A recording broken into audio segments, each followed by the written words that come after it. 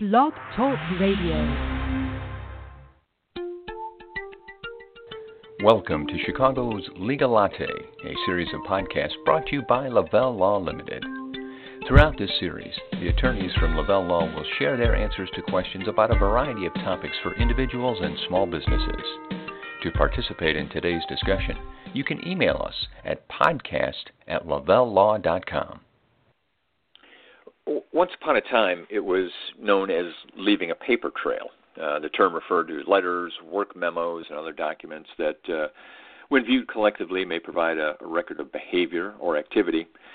Today, we speak more in terms of a digital footprint, and that might refer to any messages on social media platforms, documents that are saved or stored or moved through the cloud or other storage devices. And this, too, can also form a body of past communications, but one that may become much more permanent than what we were used to in the past. Hi, everybody. This is Jim Mitchell, and today we're going to take a look at a new topic that certainly has some relevance as we bring in Attorney Chris Mackey of Lavelle Law, and we're going to kind of discuss the considerations of that digital experience when developing your estate plan and maybe find some things that make it an important consideration. So I'm certainly looking forward to the conversation. Chris, how are you this afternoon? Thanks for being here, by the way. Hey, Jim, I'm doing well. I'm glad to be here again. Yeah, looking forward to this one. Certainly, a lot of different legal aspects to consider with regard to one's digital presence, but let's focus on the impact of estate planning in particular, since that's your area. And when we take a high-level view of this, what definition would you use to describe maybe what we call a digital asset? So a digital asset, as opposed to, a non-digital asset, where you have kind of tangible, intangible property. Digital, the law is treating it a little differently here. And what it ends up being is your social media accounts. It ends up being your email. It's your PayPal account, the access to your online accounts, not the accounts themselves, but the ability to access them. So everything that kind of falls into how you manage your life digitally, those are your, quote, digital assets. And they're treated differently than your other assets under your estate plan. Yeah, boy, you caught me there, too. I didn't even think of email, and you mentioned that email accounts, obviously a huge piece of this. So that raises a whole new level in my mind here. So when we start talking about an estate plan, why and how should we be concerned with all those digital assets that you just defined for us? So, barring a very few amount of circumstances, a lot of people, so I should start here, a lot of people believe their username and passwords on a Post-it note or on a piece of paper next to their estate plan and say, hey, these are my accounts, access them as you please. What some people don't realize is in doing so, it's actually violating privacy law. That accessing that without the express permission is illegal. So in order to create that permission, what we need to do is expressly call out in the estate planning documents that whether the executor or the trustee or whomever it may be would have access to these accounts and would be able to use them to help administer the estate. And I'm going to digress here for just a minute because you talked about administering the estate and you mentioned terms like executor and trustee. Give us just a quick recap here of some of the basic components of an estate plan. What are we talking about and who are the key people that we want to focus on today? Absolutely. So there's two different forms that we typically see. We see either an estate plan through a will or an estate plan through a trust. So an estate plan through a will, you normally appoint what's called an executor. And the executor is the person who's in charge of making sure that the terms of the will, the provisions that say my son gets my car, that those provisions are carried out in accordance with the will. On the trust side, it's very similar, except the person who's in charge of administering everything is called the trustee, and they're the ones who are in charge of making sure that the trust and the assets in the trust are distributed and whether distributed or held in accordance with the terms of the trust. So here, It would be providing in those two documents language that allows for either the executor or the trustee to access these digital assets or digital accounts in order to help administer the estate. So if I'm hearing it, there's maybe two different ways to look at this when you do an estate plan, and you designate those people to protect your interests and assets. By adding this digital section in here, you are not only granting authority, but to some degree you're probably also protecting those individuals so that they're not at risk by doing something that potentially someone could say they're not entitled to do on your behalf? Absolutely. Absolutely. And that's really the crux of all of it, is we want to ensure that firstly and foremostly the person whose estate plan we are drafting, their wishes are carried out appropriately. Obviously, that's first and foremost. But second, we want to make sure that whoever they name as either executor or trustee, that they're able to easily and flawlessly administer these assets so that, one, it's a low cost and time, and then secondly, that they're not putting their self at jeopardy of breaking any either fiduciary responsibilities or, very, very rarely laws, which sometimes is the case here.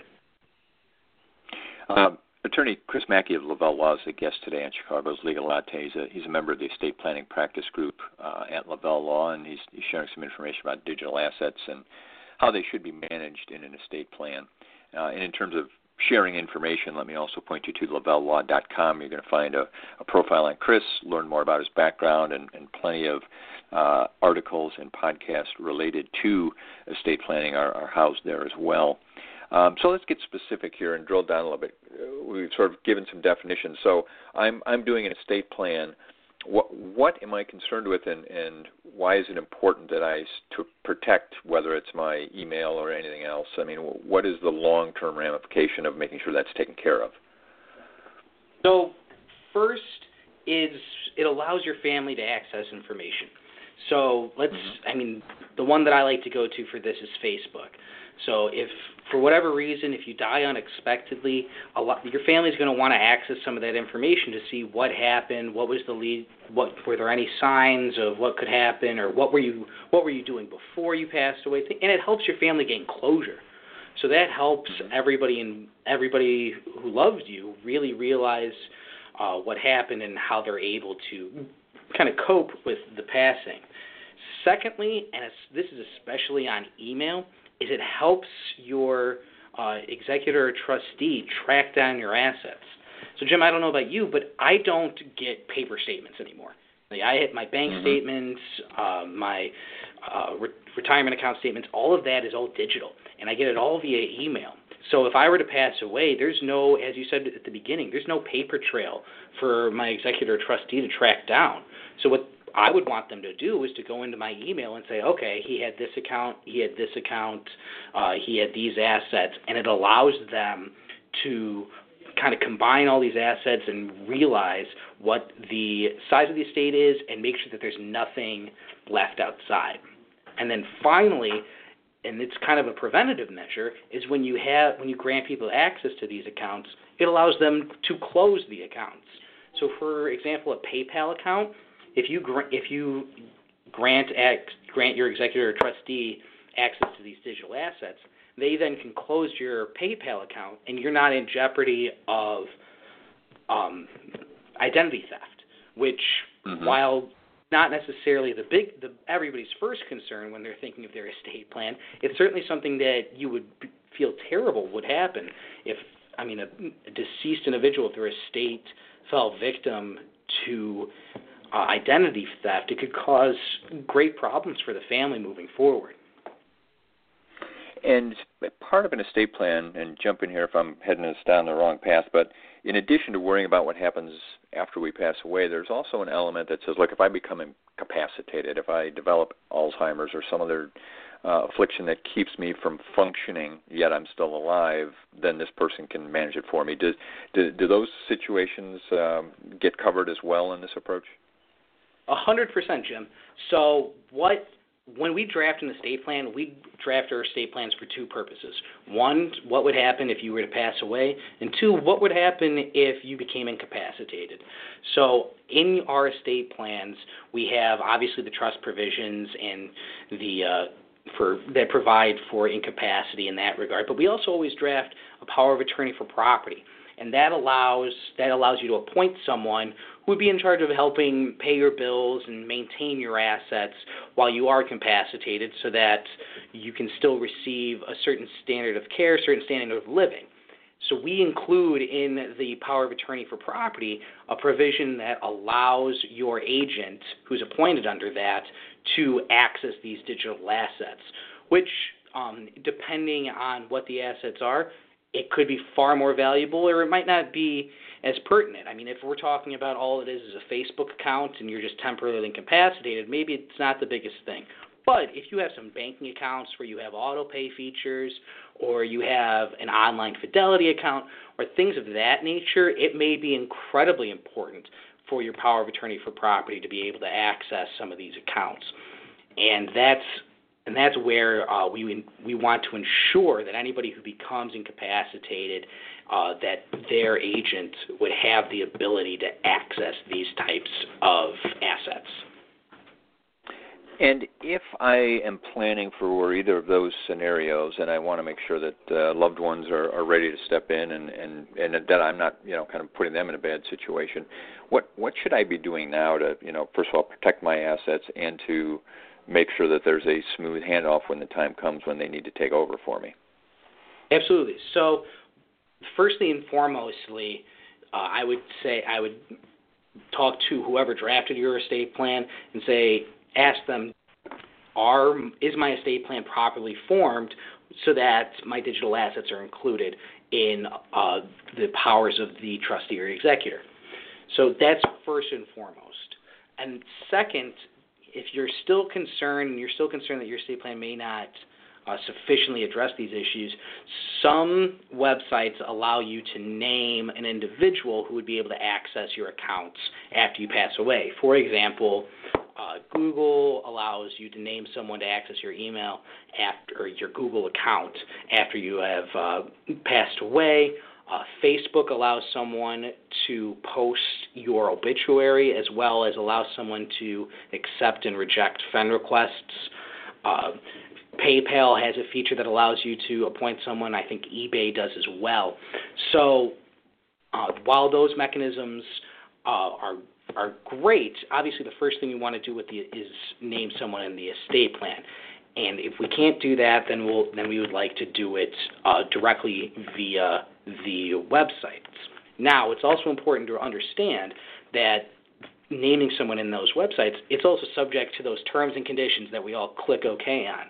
So it's important to realize that although you're naming someone, it is subject to those terms and conditions that we often just click the OK box to move along. And briefly before I let you go, we've talked about social media. We talked about some of the transactional sites like a PayPal. What about just all the things that we tend to store on our phones or our computers, just documents and things? Do we assume then that someone has the ability to go through those, kind of sort through them and decide what they need to be kept or what needs to be kept or what needs to be just destroyed at that point? Absolutely. So, for me, I live on my phone. My phone has my calendar. My phone has my contact book. I don't have a Rolodex. It's everything right here. So the ability for my trustee to go through and say, okay, here's what he has on his phone. It's important that this information is maintained and we can get rid of this. It's a very important thing, and it's something that when we draft the estate plan, we provide for these digital assets. It's something that we're exceedingly very conscious of to ensure that there's really nothing left. We want to make sure there's no stone unturned, and that your trustee or executor will have every possible power. Well, I certainly appreciate the time from Chris Mackey today, the attorney from Lavelle Law. Very interesting conversation. You can follow up with Chris. I want you to just hit lavellelaw.com. All the contact information is there, and you can reach out to Chris. We'll thank him and look forward to having him join. again in the future. And we certainly appreciate you being with us as well. Thanks so much for being here. We'll talk to you again soon.